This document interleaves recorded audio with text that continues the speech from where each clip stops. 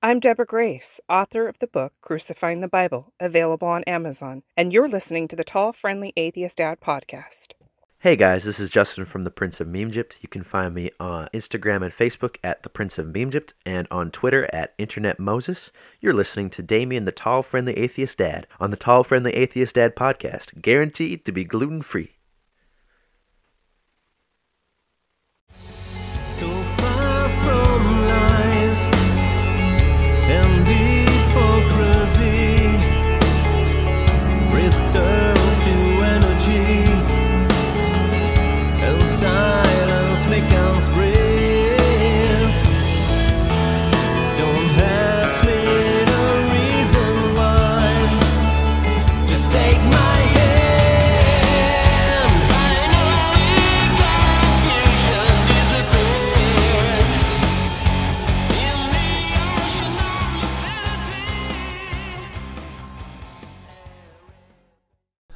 Ten Reasons to Reject the Resurrection.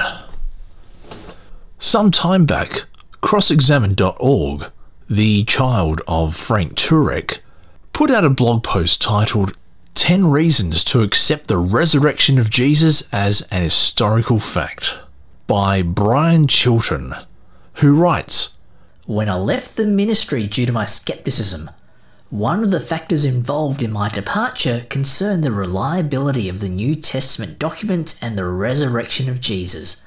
The folks from the Jesus Seminar had me second-guessing whether I could trust what the New Testament said, and if I could truly accept the literal bodily resurrection of Jesus of Nazareth. In July of 2005, my life changed. I entered the Lifeway Christian bookstore in Winston-Salem, North Carolina, and read 3 books that changed my life more than any other book outside the Bible. I discovered Lee Strobel's The Case for Christ, Josh McDowell's The New Evidence That Demands a Verdict, and McDowell's A Ready Defense. I discovered that there are many reasons for accepting the resurrection of Jesus of Nazareth as historical fact. So Brian Chilton has listed 10 reasons why he believes we can accept the resurrection of Jesus Christ as an historical fact. I've had a read thinking, whoa, is my atheism about to be debunked? Will I have to go to church on Sunday? What will happen next? What will happen to my podcast? I can't be the tall, friendly atheist dad if I'm not an atheist. So I had a read through. And these are my responses. Number 1. The first eyewitnesses of the resurrection were women. All the Gospels note that the first individuals to discover the tomb empty were women. Matthew notes that, after the Sabbath, as the first day of the week was dawning, Mary Magdalene and the other Mary went to view the tomb. The angel told the women, "Don't be afraid, because I know you are looking for Jesus who was crucified. He is not here. For he has risen, just as he said. Come and see the place where he lay." Matthew 28:1, 5-6. Women were not held in high esteem. In Greco-Roman culture, a woman's testimony was not admissible in court. In Jewish circles, it took the testimony of 2 women to equate that of 1 man. If one were to invent a story, the last people one would place as the first witnesses would have been women, unless it were otherwise true. The first eyewitnesses were women. According to whom? You see, if you accept the Gospels as gospel truth, then yes. But this then becomes inherently circular. The story of the Gospels are true. Why? Because women were the first eyewitnesses. How do you know that? It says so in the Gospels. The next problem? What did the women do after they saw Jesus? In Mark 16:8, Jesus told the women to go tell Peter. However, they said nothing to anyone because they were afraid. Then in 16:11, the disciples didn't believe the women, and then in 16:12, Jesus appeared to 2 others who didn't believe what they were seeing either. So in Mark, Not even Jesus appearing could convince the disciples until later on, not to mention the fact that Mark had 2 different endings tacked on at various stages. If we go to Luke, only Peter believes the women. In Matthew, the women don't report to anyone. And in John, it is simply Mary, not the women collectively, that tells the disciples. And the only thing that the women do in the Gospels is report back to the disciples. The women do not go and tell the general public. Further, every time the Gospel is preached in Acts, or when the apostles, the apostoloi, are sent, at no stage is it mentioned that women were the first to witness the resurrection. The apostles talk about the resurrection, but they never go, this Jesus who was resurrected then revealed himself to multiple women who ran away screaming and crying. And that sounds pretty bad when I say it like that, sorry. And in the 1 Corinthians 15 creed that gets trotted out as proof that the early Christians believed in the resurrection, that early creed mentions nothing about first appearing to women. Second, it is only the Gospels that report that women discovered the empty tomb. Paul makes absolutely no mention of this prescient fact. So between 33 CE and 70 CE, to be generous to Mark, we have no mention of women discovering Jesus' empty tomb. If this was such an important fact, to the extent that one of the most prominent apologist organisations lists it as their number 1 piece of evidence, why wasn't it mentioned for at least 37 years? So even if you wanted to rest this first reason on assuming the truth of the gospel, the rest of the Bible just doesn't make any sense.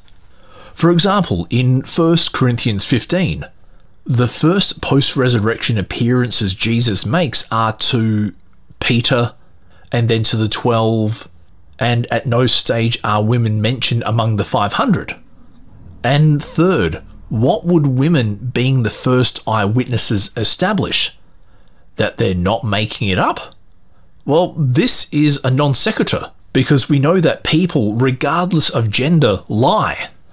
And if your argument is that the society of the time was indeed so highly misogynist that it devalued women to the point that it's incredulous that a new religious movement would gain credibility by making up the fact that women were the first to witness the one fact that underpins the faith, then we have to ask, if the Jews believed they were God's chosen people and they created a highly misogynistic society in the first place, what does that say about the God whose rules they were trying to follow?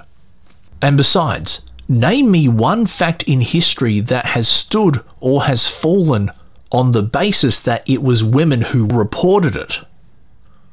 But lastly, all of the above points are meaningful if and only if you accept the Gospels as gospel truth in the first place. Number 2. Gary Habermas has popularized the so-called minimal facts argument for the resurrection. The minimal facts are those things that are accepted by nearly all New Testament scholars. The minimal facts are: 1. Jesus died by crucifixion. 2. Jesus' disciples believed that he rose and appeared to them. 3. The church persecutor Paul was suddenly changed. 4. The skeptic James, brother of Jesus, was suddenly changed. And 5. The tomb was empty. These facts are nearly universally accepted by New Testament scholars, including liberals. This point is more to do with the fact that one person has cited a group of people and their respective positions in order to determine the validity of a set of claims, rather than the veracity of the claims themselves. Sure, you could try make a minimal facts resurrection case, in the same way a like-minded group of scholars could make a minimal facts case about Moroni and the golden plates. underpinning this hypothetical apologetic of minimal facts Mormonism would be the clear and unavoidable fact that Joseph Smith existed. Distinct and independent documentation from the life of Smith survives to this day. But I think most damaging of all is this point. Gary Habermas is employed by Liberty University, an organisation admittedly dedicated to making people biblically literal Christians. Now, this isn't an ad hominem. What it is to do with intellectual honesty. Because let's ask, if Gary Habermas revisited the question of the historical Jesus and came to the conclusion that Jesus Christ was a myth, would he still have a job there? And again, the minimal facts resurrection relies on accepting the veracity of the gospel accounts.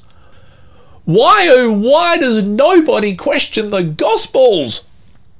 Number 3. As noted in the Minimal Facts, James, the brother of Jesus, was changed from a skeptic to a believer because of the resurrection. James, along with his brothers, did not believe in Jesus during Jesus' early ministry, see John 7:5. However, Jesus appeared to James, 1 Corinthians 15:3-9, and James became a leader in the early Jerusalem church. His death is recorded by Josephus. Paul is another example of one who was completely transformed by the resurrection of Jesus. Paul had been a persecutor of the church. After witnessing the risen Jesus, Paul became a proclaimer for the church. And yet again, this argument relies entirely on the circular argument of accepting the gospel accounts and Acts at face value. The Bible is true. Why do you say that? The disciples believe Jesus rose from the dead. How do we know that? The disciples said so. And where does it say that? In the Bible! There also seems to be no external corroboration that James, or any of the other disciples, were initially unbelievers and then converted. Everything we have on the matter comes from religious documents promoting an orthodoxy. We do happen to have a handful of verses in the Bible where some of Jesus' family don't believe in his messianic mission, which actually more implies that itinerant Jewish prophets were a dime a dozen, and there is only one person who admits straight out that they were an unbeliever initially, the Apostle Paul. The problem? He literally hallucinated a Jesus, and he never mentions any specific facts about Jesus' time on earth. Regarding James's death, we get two conflicting accounts. Either James died in approximately 64 CE by order of Nanus ben Ananus, as per Josephus, or he died in 68 CE by being thrown off the temple pinnacle, as per Clement. Number 4.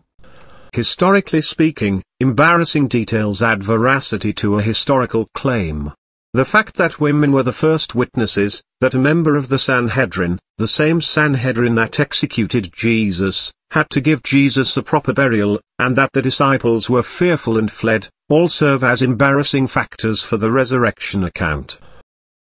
Ah yes, the good old criterion of embarrassment.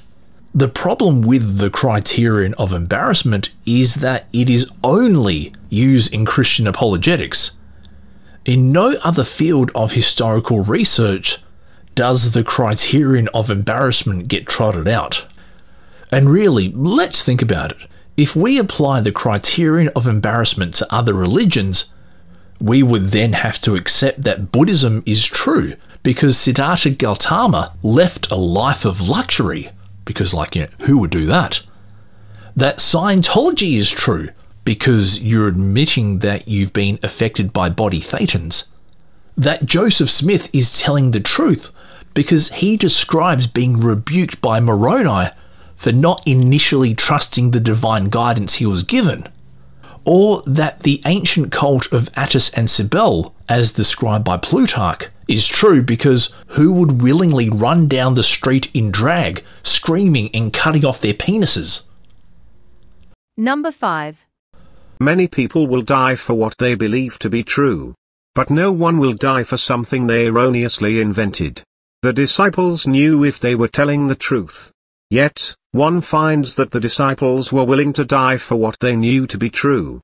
Stephen died by stoning, as per Acts 7:54-60, James of Zebedee died by the sword at the hands of Herod, as per Acts 12, verse 2, James the brother of Jesus died, and Peter and Paul died at the hands of Nero.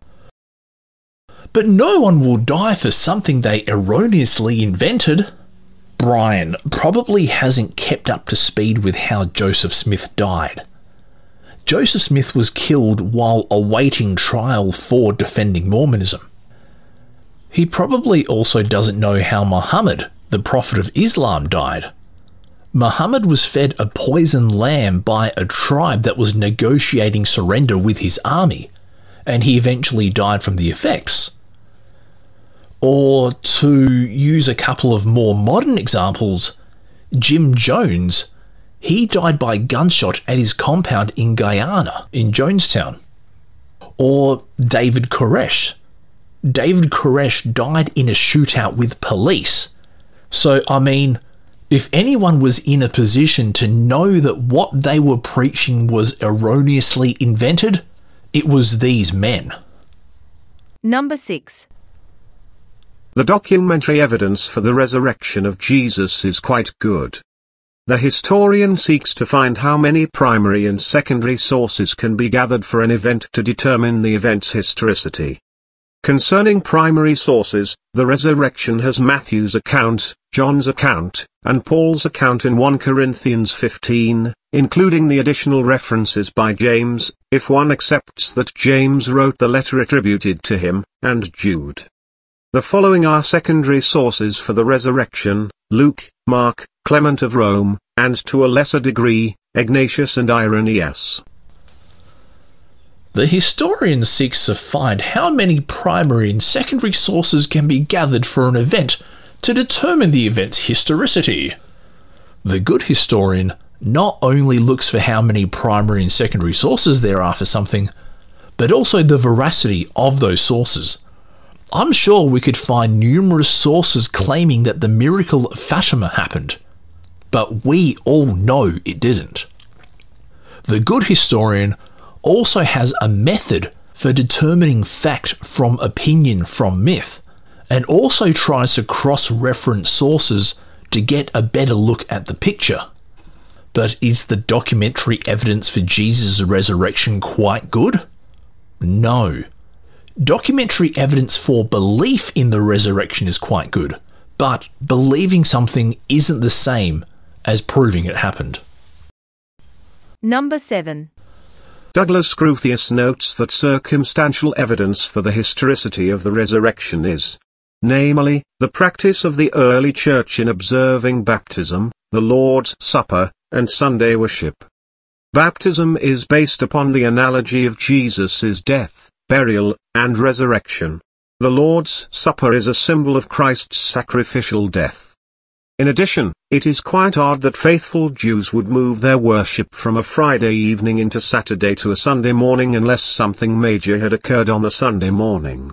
The major Sunday morning event was Jesus' resurrection. The short form of this argument is that the early church believed it, therefore it's true. Brian does mention the shift of the Sabbath from Friday to Sunday. The day of worship didn't immediately change to Sunday right after Jesus rose.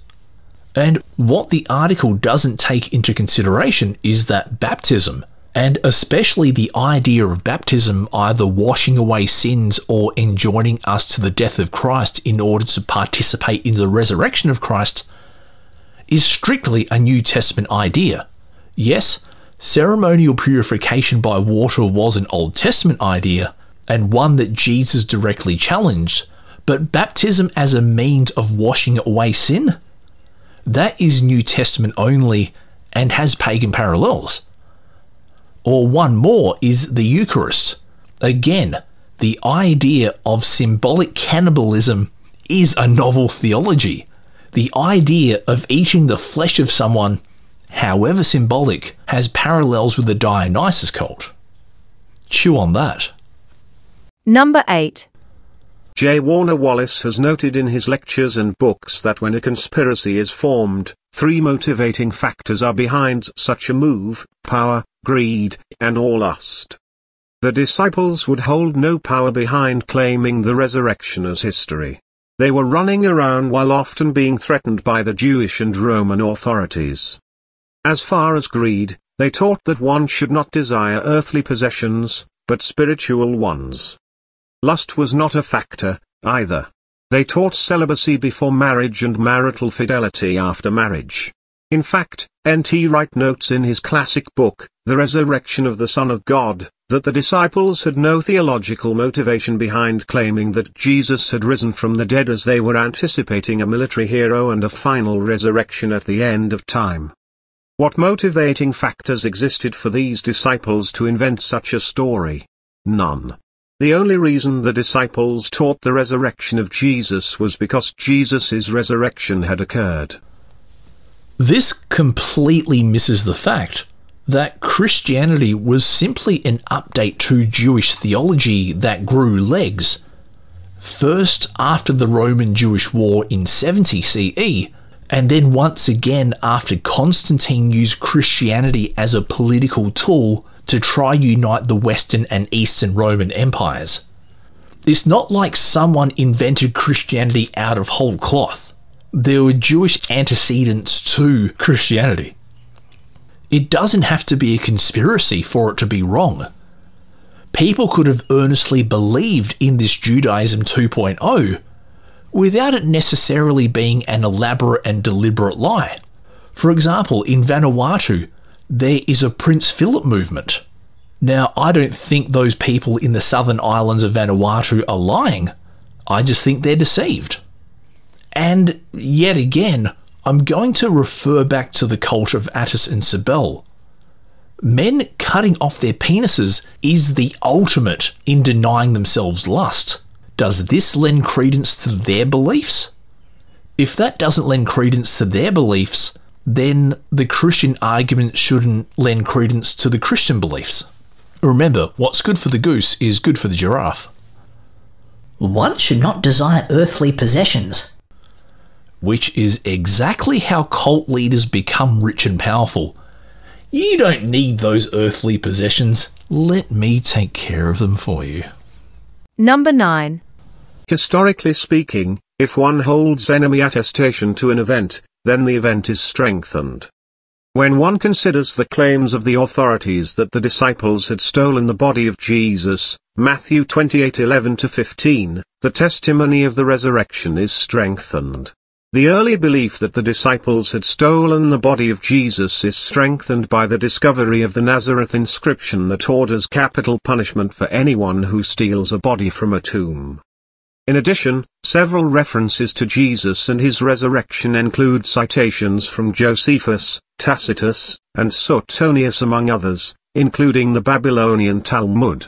Jesus rose from the dead because the Romans outlawed grave robbery? The reference to the Nazareth inscription as evidence that Jesus rose from the dead doesn't hold water, and for a few reasons. And with the other references, the best they do is mention Christians, who no one disputes existed. But Brian does reference sources such as Tacitus and the Babylonian Talmud. So let me quickly see what they have to say. In Claudius 25, Suetonius writes, "Since the Jews had made disturbances at the instigation of Crestus, they were expelled from Rome." This line has been used over and over again by apologists to confirm both that Christians were persecuted and that it was for the cause of Jesus Christ. But this doesn't add up, and for a couple of reasons. Mostly because the Latin word used in this sentence, impulsore, is used to indicate someone who was there on the scene leading the instigation. So unless Jesus died, went to heaven, came back to earth, went to Rome, and then led a ragtag bunch of Jews to cause havoc, I don't think Christus is our guy. And the Babylonian Talmud? Well, there is a passage in the Babylonian Talmud where a diviner writes about Jesus being sent to hell to be boiled in excrement. So I'm not sure that's our Jesus. Or there's another passage in Sanhedrin 103a, which mentions a Jesus who burns his food in public, i.e. sacrificing to idols or apostasy. So I don't think that's our Jesus there. Or Sanhedrin 107b, where Jesus turns to idolatry after his teacher is accused of heresy. And again, I don't think that's our Jesus there either. So what I'm trying to say is that whenever a Christian tells you about non-biblical confirmation of Jesus, always look at the source, because most of the time it doesn't say what apologist thinks it's saying. Number 10. Finally, there is multiple eyewitness testimony pertaining to the resurrection of Jesus. Several people had seen Jesus alive for a period of 40 days. The eyewitnesses include Mary Magdalene, John 20, verses 10 to 18, the women at the tomb accompanying Mary, Matthew 28 verses 1 to 10, the Roman guards, Matthew 28 verse 4, the 11 disciples, John chapter 21, the 2 men on the road to Emmaus, Luke 24 verses 13 to 35, an indeterminate number of disciples, Matthew 28 verses 16 to 20, over 500 disciples, 1 Corinthians 15 verse 6, to James, 1 Corinthians 15 verse 7, and to Paul, 1 Corinthians 15 verses 8 to 9. I am certain that there were many other witnesses that are unnamed. Again, if you trust the Bible as 100% inerrant, sure, multiple people saw Jesus. And if you believe the Book of Mormon as 100% inerrant, you'll accept that the Nephites and the Lamanites inhabited pre-colonial America. And that 1 Corinthians 15 verse, there's a couple of things to note. First is that it says Jesus appeared to, using the Greek word for appear, meaning an experience or an apparition, not that the disciples saw. Second, what Paul writes was that Jesus died and rose again according to Scripture. His source, that all this happened, was the Scriptures, not a real-life recounting. Because in Galatians 1:12, Paul affirms that no one taught him his gospel, nor did he investigate or rely on people. He learnt everything directly from the source, which is Scripture and Revelation. So the way Paul learnt about the gospel was going back through the Old Testament scriptures or what Jesus revealed to him personally, not by talking to disciples or eyewitnesses.